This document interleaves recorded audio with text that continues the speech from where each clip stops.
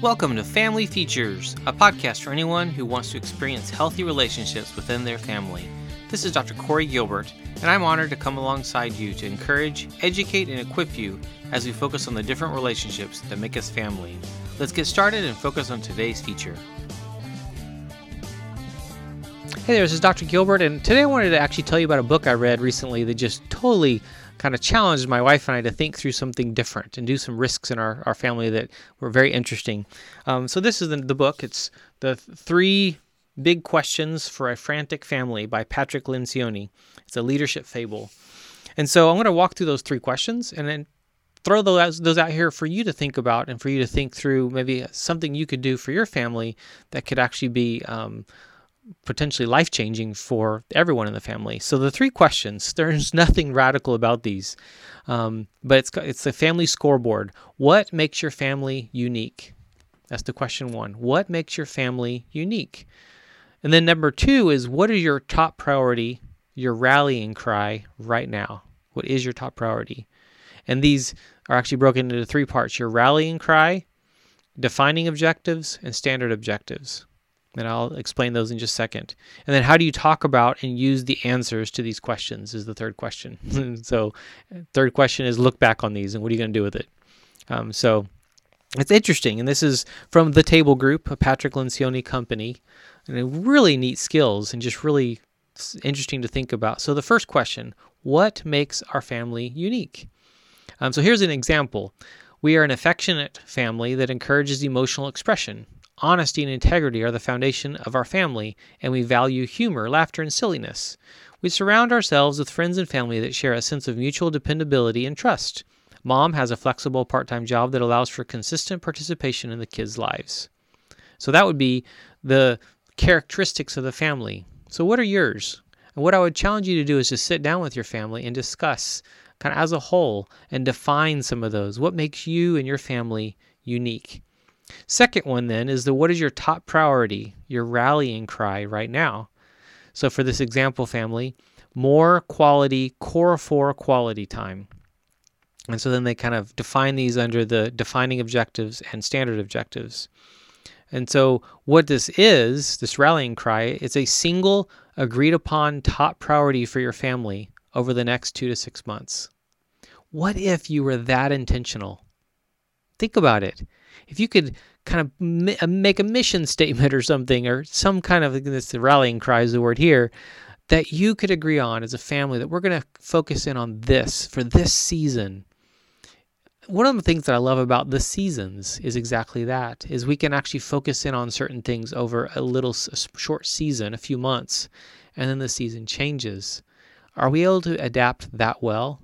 Flexibility is a huge, huge characteristic of a family that can morph and move and grow as it matures and as it changes throughout its life cycle. And then the defining objectives are the basic categories of things you'll have to do to achieve the rallying cry. And then the standard objectives are simply those regular, kind of just day-to-day. So the example here is they actually wanted to make sure they have a plan a family vacation, reduce social obligations, finish a remodeling of their house, develop consistency in handling discipline with the youngest daughter, and motivate oldest daughter toward independence. So great goals, and really focused on that quality time that they actually, family time that they want. And then some of the standard objectives: fitness, school, savings, kids' activities, marriage. And then, this is a key, the third question, how do you talk about and use the answers to these questions? This example family said mom and dad meet Sunday afternoons for about 15 minutes after the kids have gone to bed. Think about that. What I have actually found is a lot of families, a lot of couples don't do this at all. They maybe talk a few sentences even a week sometimes. Oh, isn't that sad? How intentional are you at actually spending time together as a couple and talking and dreaming and planning and plotting even and enjoying? Your marriage is supposed to be way more than just surviving. Yet, I know, especially when we had little kids, it feels like survival is kind of the best we can do. And yes, there are short seasons of some things like that and times like that.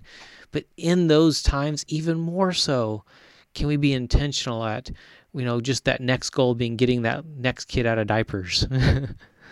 As you think of schooling and planning, and you think of church and church commitments, it can just get overwhelming. If you have that rallying cry, you know why you're doing what you're doing, it changes what you commit to and what you don't commit to. It actually narrows the options. It makes other temptations less shiny. And you can actually focus. As a mom, as a dad, as a couple, it might change your jobs. It might change your commitments. It might even change where you live and the house you buy or the cars you get, because of how much you want kind of to be responsible for. Just think about that. And I challenge you to be challenged by this. What makes your family unique? What is your top priority, your rallying cry right now? We're not talking about down the road, just the next short season. And then, are you doing this? Are you talking together and making sure you're moving towards those goals, those small priorities that reach that rallying cry? This is beautiful, and I hope this encourages you to do this. I hope it challenges you, and know that there are people out there, lots of people, that actually would love to help you. One of the places that we need to find those, I think a lot of that help is in our local church.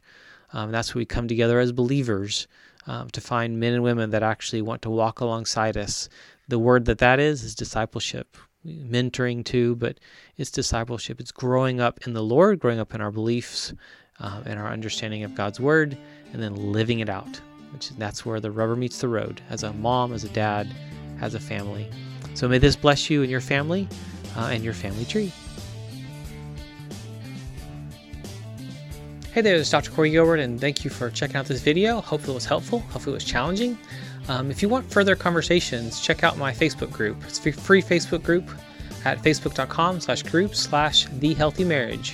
So it's groups/thehealthymarriage. I'd love to serve you further, to enter into further conversations and just find out also how I can better serve you. So look forward to our future conversations. Bye. Thank you for tuning in to the Family Features Podcast. It has been an honor to serve. Find out more about Dr. Gilbert and his resources for you and your family's growth and success at healinglives.com. And if you think you could use some support along the way, be sure to book that call at bookdrg.com. And one more thing, if you found this helpful, please share this podcast with others so that we can change the world together.